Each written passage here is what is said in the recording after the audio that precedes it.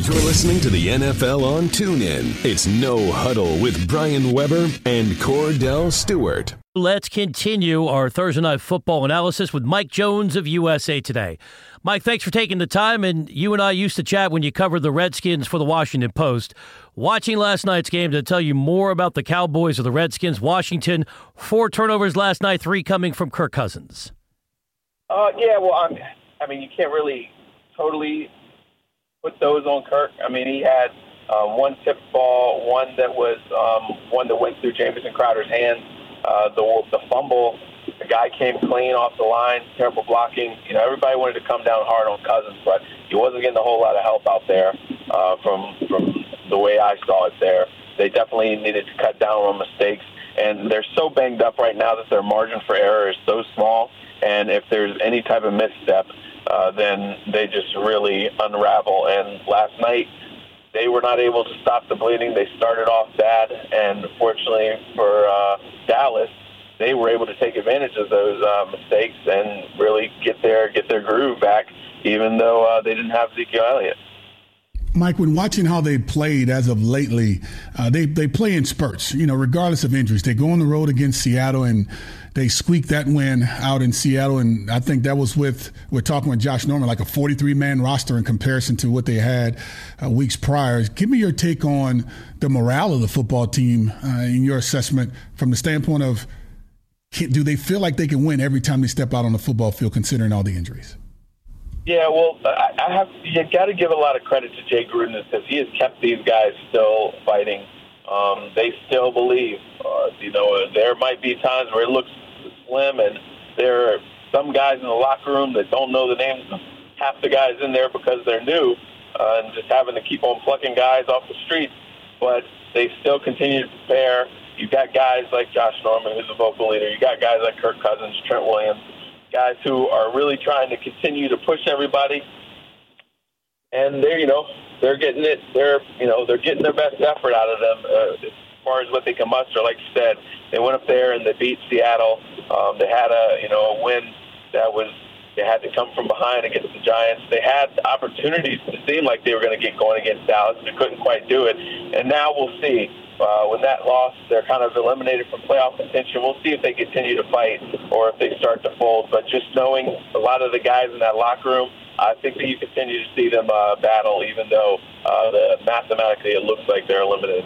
Taking you around the league with Mike Jones of USA Today. Mike, if we're doing the playoff arithmetic, Dallas able to keep their faint postseason hopes alive. But are you really buying Dallas as a wild card in the rugged NFC? Feels like Dallas has to win out, and they're going to need some help from other teams in that conference. Yeah, exactly right. It's going to be a tough road for them, even though they got that win last night, and even though it seems like Jason Garrett's figured out that, Alfred Morris can be counted on when you need to pound the football, take pressure off of Dak Prescott. Look, they're not going to face a battered defense like they did last night every single week. It's going to be difficult for them. And you got some very good teams ahead of them, like the Falcons, like the Panthers, and, it's hard to envision them making up that ground without Elliott. Yeah, they went in there and they were desperate last night, but I don't know how easy it's going to be for them to sustain that kind of level of play. It's going to be hard for them. I'd be surprised if they make it out of this thing and get to the playoffs. Speaking of getting out of this thing, the Saints have gone on a 8-game winning streak and lost to a Los Angeles Rams team.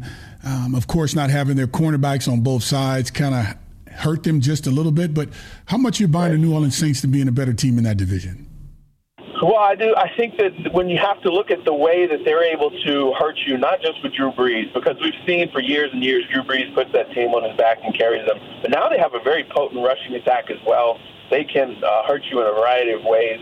Yeah, they've got to get healthy on defense at the cornerback position there. And their defense will give up some yards.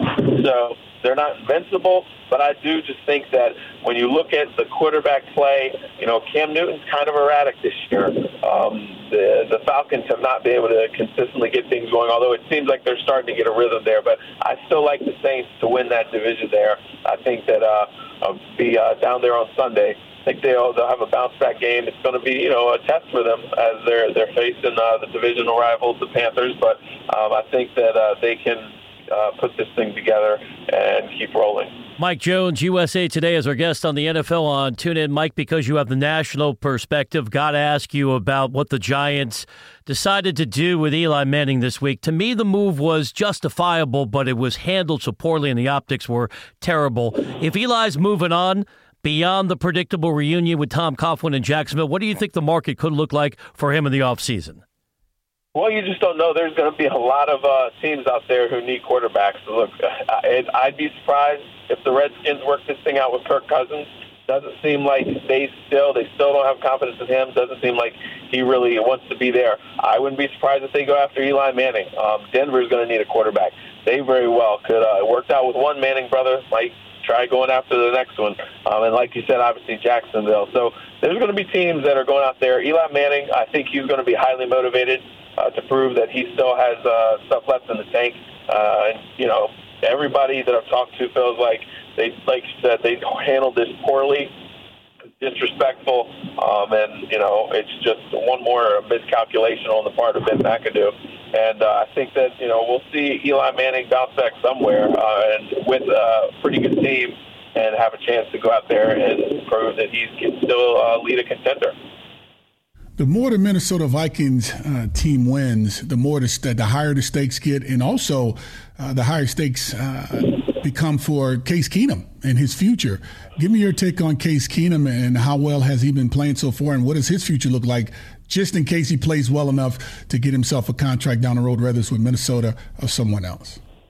Yeah, I think that he's going to get one. I did a project this week evaluating the quarterbacks in the league who are 30 and under, Case Keenum being one of those guys. And I talked to 13 different people, former quarterbacks, former coaches, some general managers, and what they thought of him. And they said, look, this is what you get when you finally have somebody who's a smart offensive coordinator, a guy who's got, you know, he's not an elite guy. He's not going to be able to carry a team, but he's managing this offense very well. You know, Sherman's done a good job of putting him in position for success. That defense does a great job of supporting that offense. He's got weapons around him. So Case Keenum is doing what they're asking him to do and proving that, okay, he looked, you know, the Rams, they let him go. They didn't feel like, you know, he was anybody that could help them. But he's proven that, okay, it's all about fit.